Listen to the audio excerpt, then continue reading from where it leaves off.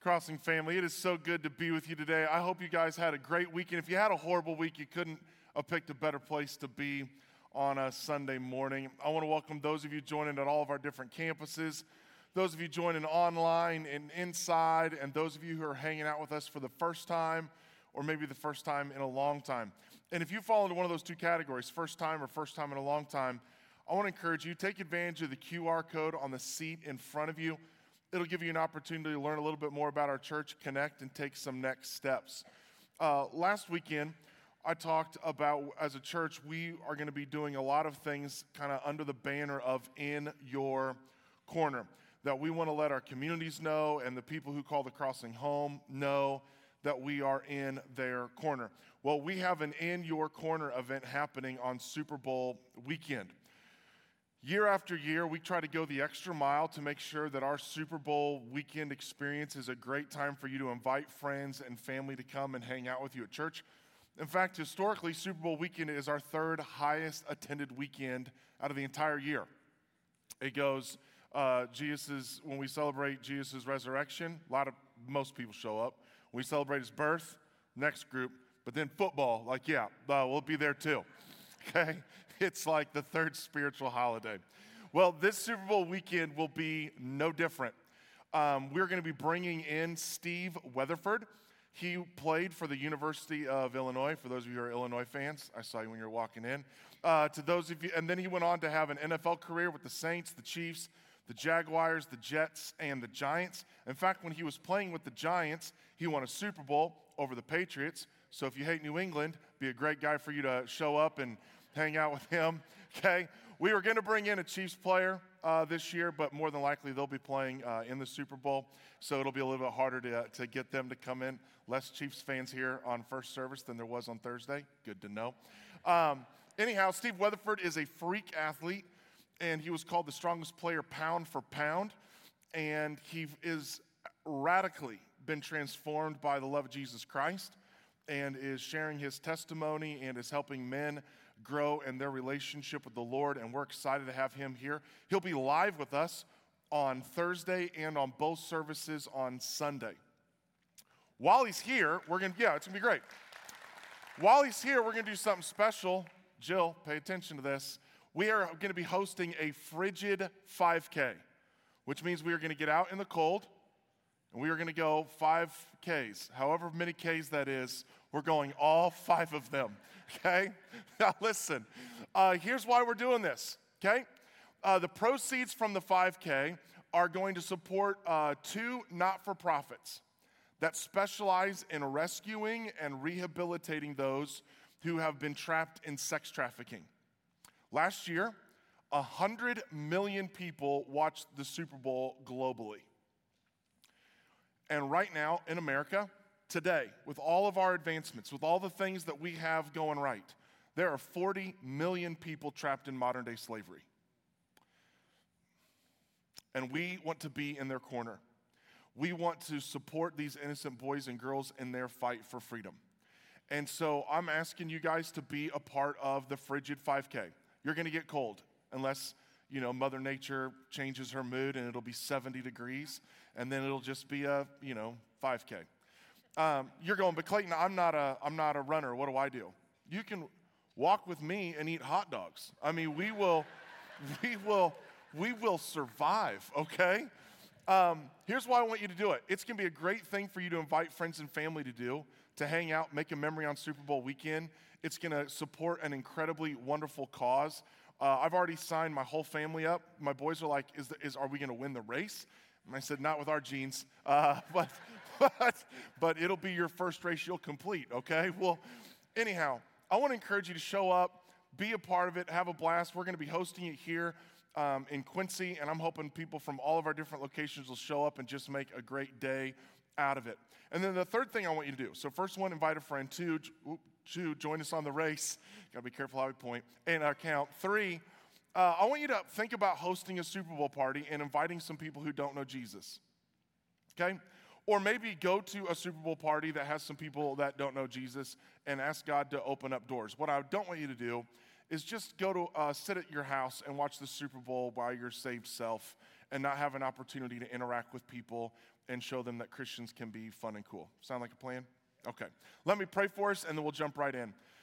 Heavenly Father, I'm just asking that you would set a fire in our hearts that cannot be put out.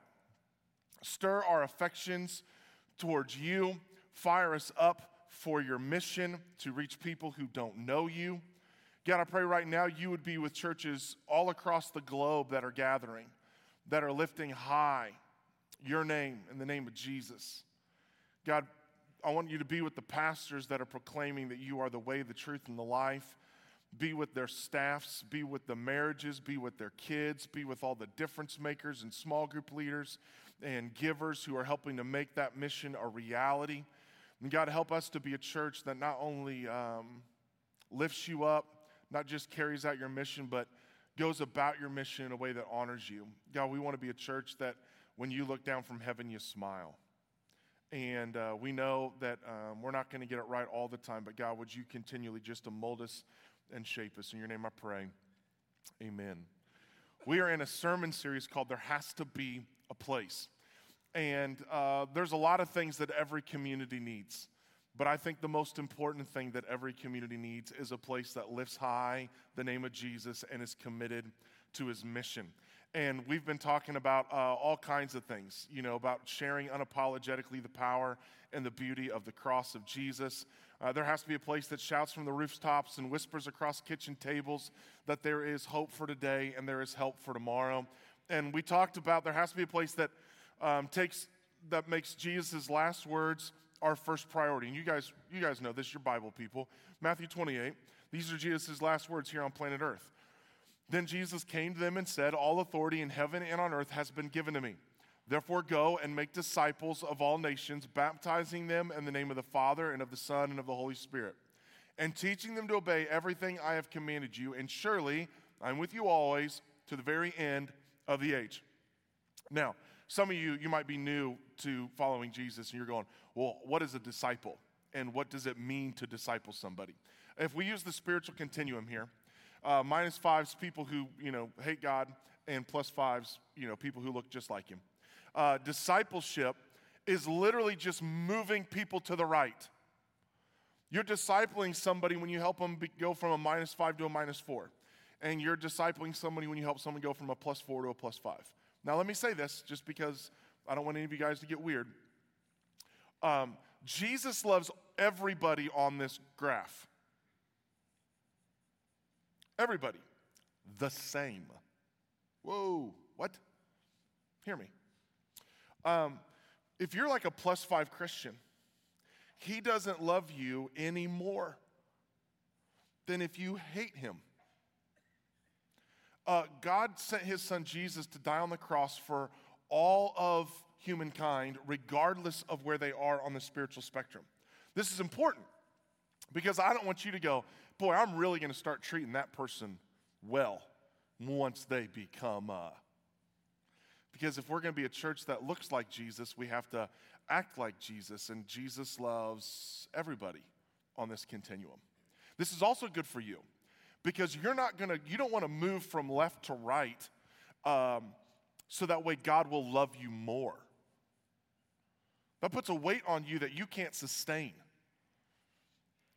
Here is why we move from left to right, because we love him more, not to get him to love us more. Okay? I just want to make sure we get that. So here's the other thing. There has to be a church that believes, or that still believes, that Jesus changes people.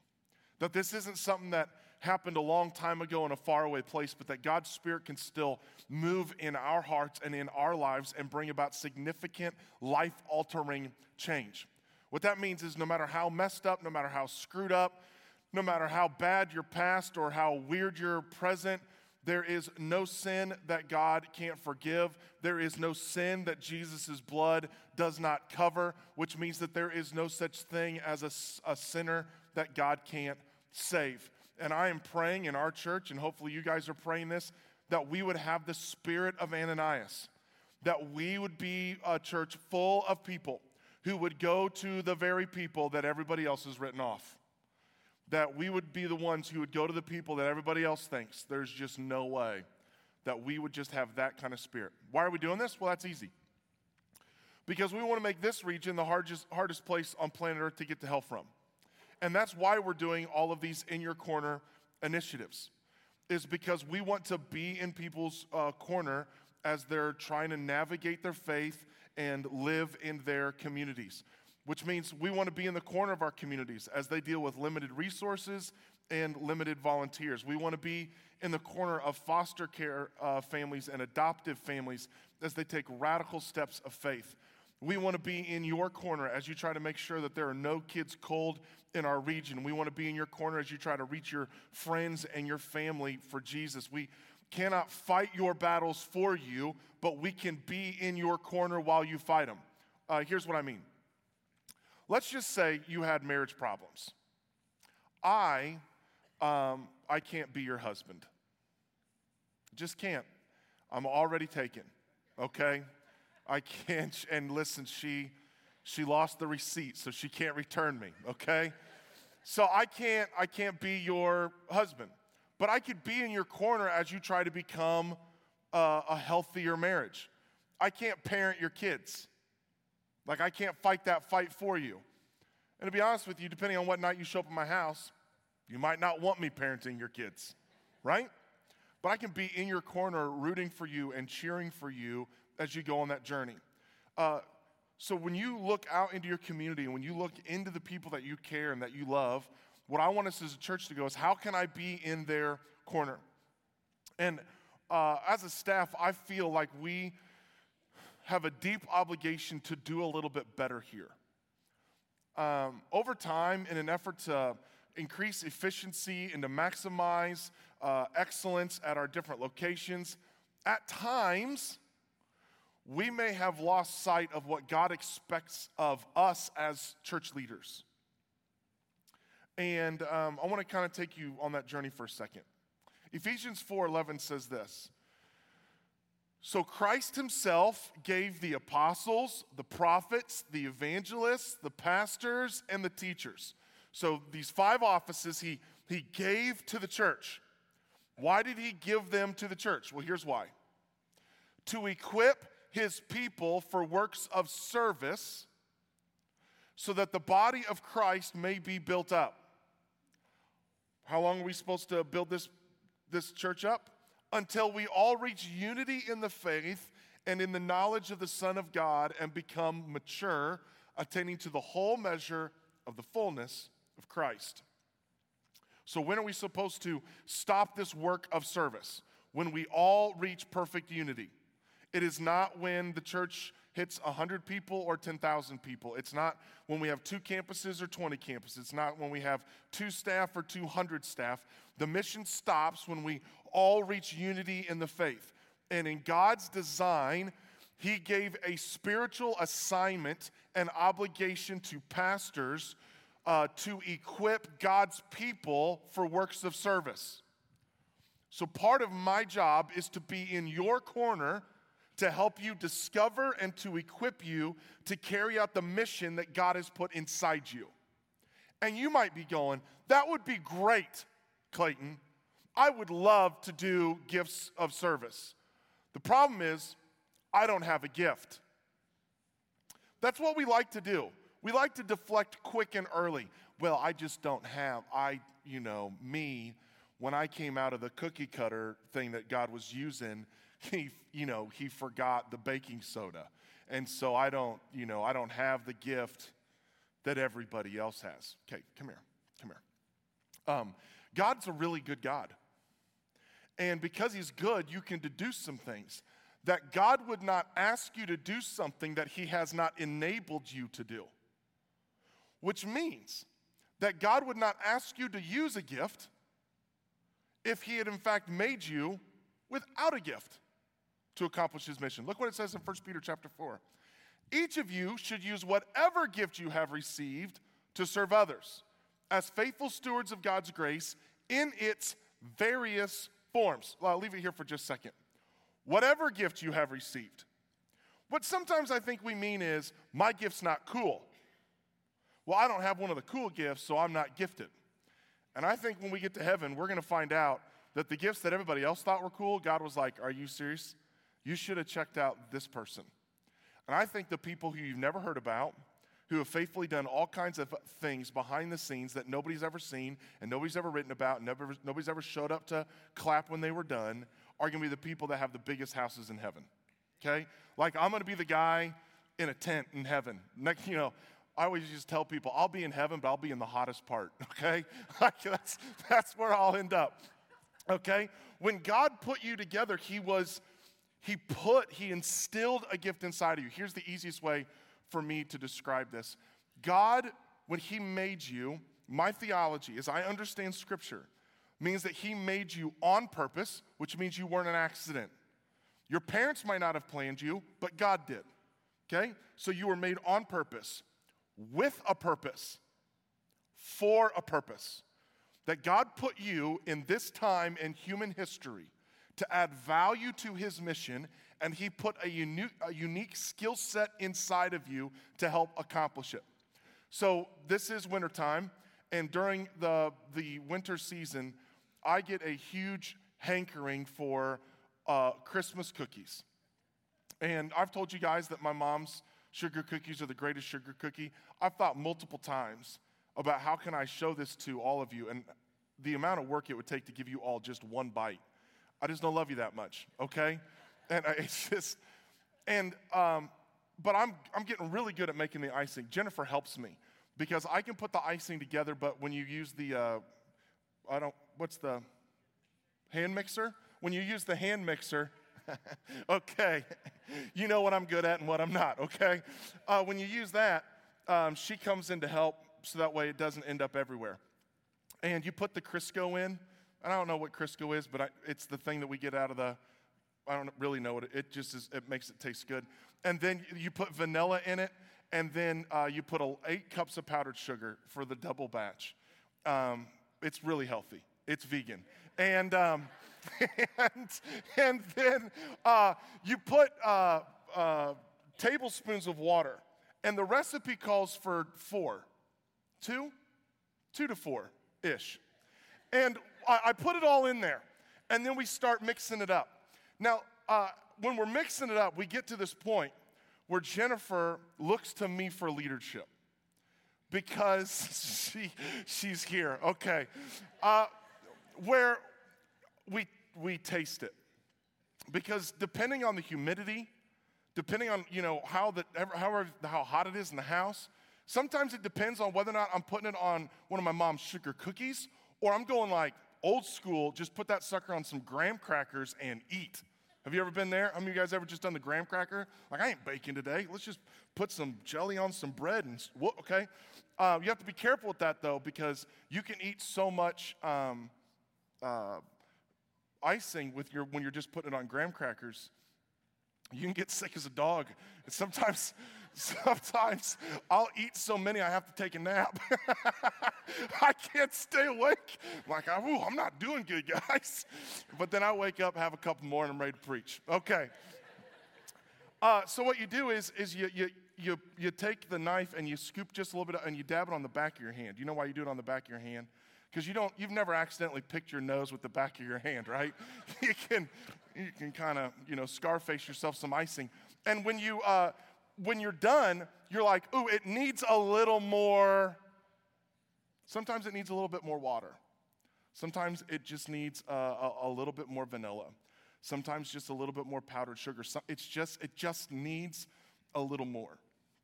Here's what I think happens. I think when God was looking out at the issues that we're going to be facing our world today, in His knowledge, He goes, oh man, it's going to need a little more you. It's going to need a little bit more of your gift, of your skill set, of your unique approach to loving people and navigating God's word. It's going to need a little more you. He placed a gift inside of you. And He knew what He was adding in advance, what He knew would be needed to bring about His glorious purpose. But there's a warning in this. And I'm going to read this to you. And I want you to understand, this is not me saying this. This is Jesus telling a story. Now, the story isn't true. He's just making up a story to illustrate a point because it sounds really harsh, and that's because it is. of what happens when we don't take what God has given us and use it to accomplish his mission. So here's the story. He says a business owner was getting ready to go on a trip, and he brought his 3 best employees in. And to one employee, he gave 5 bags of gold. And you're kind of like, I wish I had that cool of an employer who would give me 5 bags of gold. And then he went to another guy, and he gave him 2 bags of gold. And then he went to his third employee, and he gave him 1 bag of gold. And he said, listen, I want you to take this, and I want you to use it to work on the business. And when I come back, we'll settle up.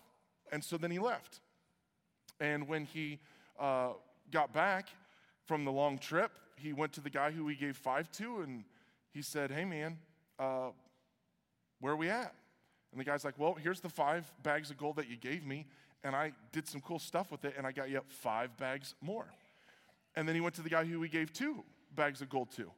And that guy's like, well, check this out, boss. I got, here's the 2 bags you gave me, and 2 more. And some of you are going, we need to find these guys, because I've gone to my financial advisor, and I've given him $1,000, and I've never gotten back another 1,000. It just keeps dwindling away. Then you get to the guy who only had 1 bag. Well, look what happens in Matthew chapter 24, or 25, verse 24. Then the man who had received 1 bag of gold came. Master, he said, I knew that you are a hard man, harvesting where you had not sown and gathering where you had not scattered seed. So I was afraid and went out and hid your gold in the ground. See, here is what belongs to you. His master replied, you wicked, lazy servant. So you knew that I harvest where I had not sown and gather where I had not scattered seed. Well then, you should have put my money on deposit with the bankers, so that when I returned, I would have received it back with interest. So take the bag of gold from him and give it to the one who has 10 bags. For whoever has will be given more, and they will have an abundance. Whoever does not have, even what they have will be taken from them. And throw that worthless servant outside into the darkness where there will be weeping and gnashing of teeth. Come here. Because some of you are like, ooh, this is tough. Yeah, it's incredibly tough. I need you to hear me say this. Jesus takes it personally when we don't take the gift that he knows he has placed inside of us and use it to accomplish his mission. It sounds harsh, but in light of what we believe about Jesus, the realities of heaven and hell, and the limited time that you and I have here on earth, how could we ever bury what God has placed in us to bless and reach the world? Each of us have something to offer, every single one of you. I want to put 2 ideas in your head. One, you could serve in our community. We should be the best at mowing widows' lawns and shoveling their drives in winter. We should be the best at going into schools and coming alongside teachers and being in their corner.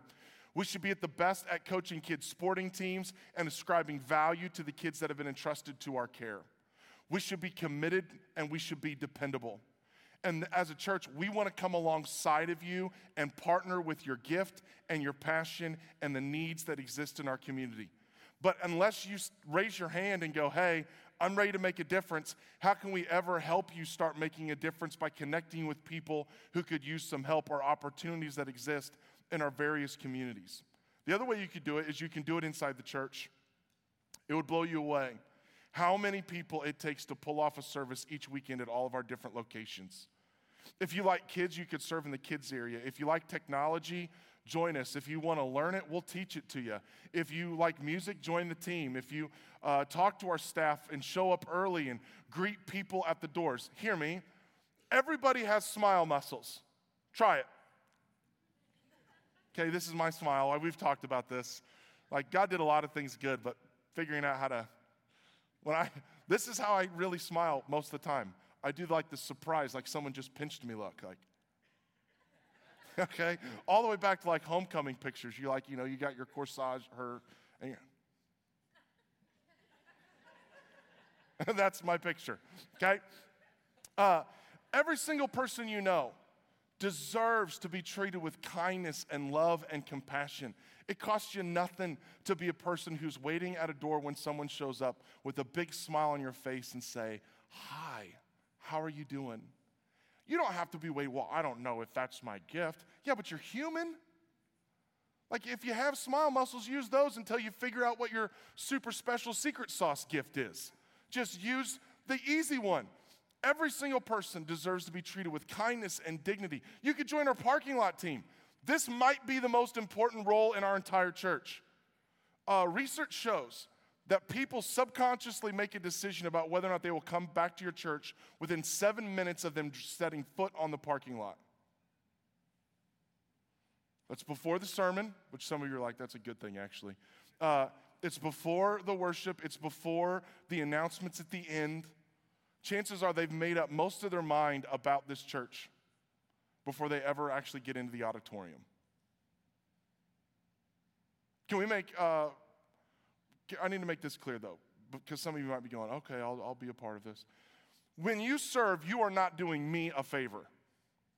And you are not doing our staff a favor. We might say thank you, and we might even say we really appreciate you.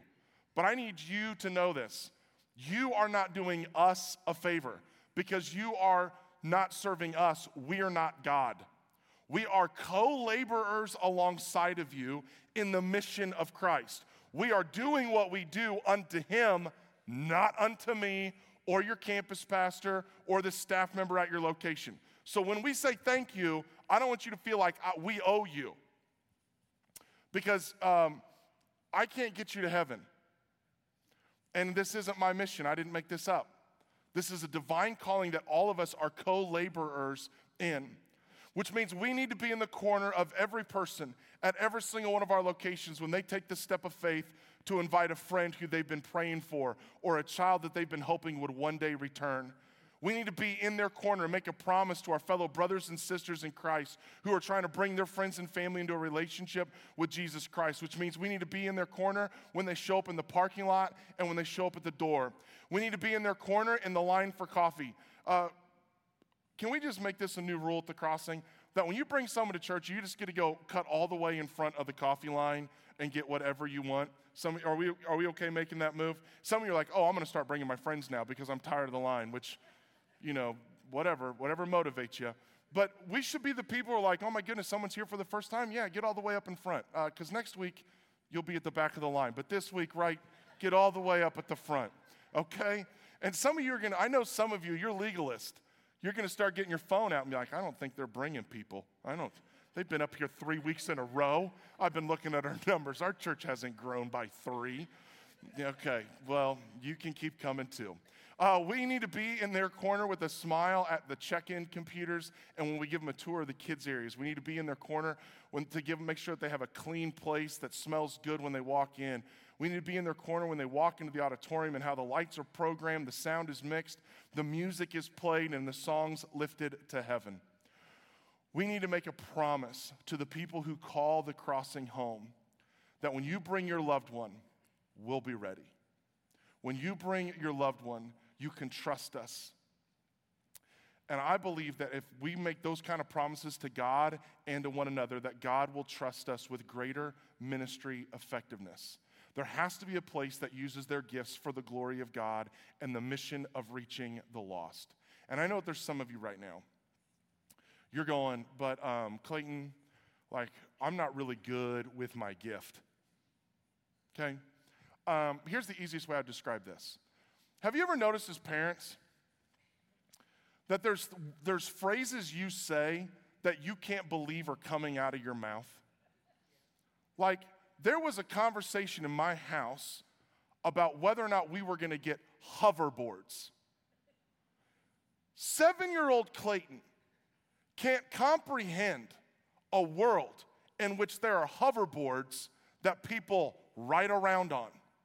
And we bought the hoverboards for our kids. How many of you guys have bought the hoverboard thing that breaks? Yeah, for your kid. And you see them get on it, and in like 2 minutes, your kids are just on the hoverboard.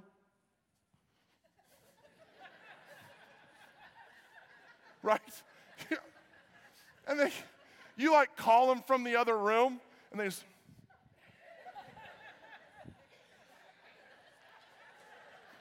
You come in, you're getting ready, they're eating breakfast.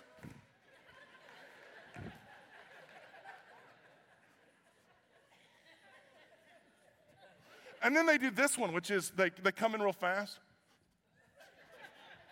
Right? Your kids go to bed.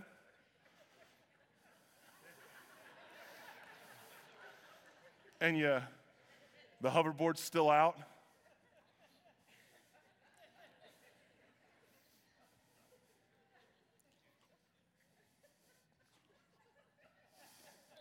So you go into the kitchen where the countertops meet, so you have some place to, right? Hear me. Okay. This doesn't have a good ending because I broke the one I got on because it had a weight limit. Okay. Here's what I'm getting at. There's this part of you that sees somebody else step into their gifting and they just soar like it's just second nature. And for some of us, it may require some work. It may require some after-hours effort to develop it and harness it. All I'm saying is, it's worth it. Instead of looking at other people and how much you perceive their gift to be great and how easy it appears when they're carrying it, and you're looking at your gift and going, it's not as good and I'm not as it. I think what honors God is when you take what you have and you fully leverage it for His glory. And I think when a church does that, something special will happen. And I'm asking you to join me in that effort. We're moving to a time of decision.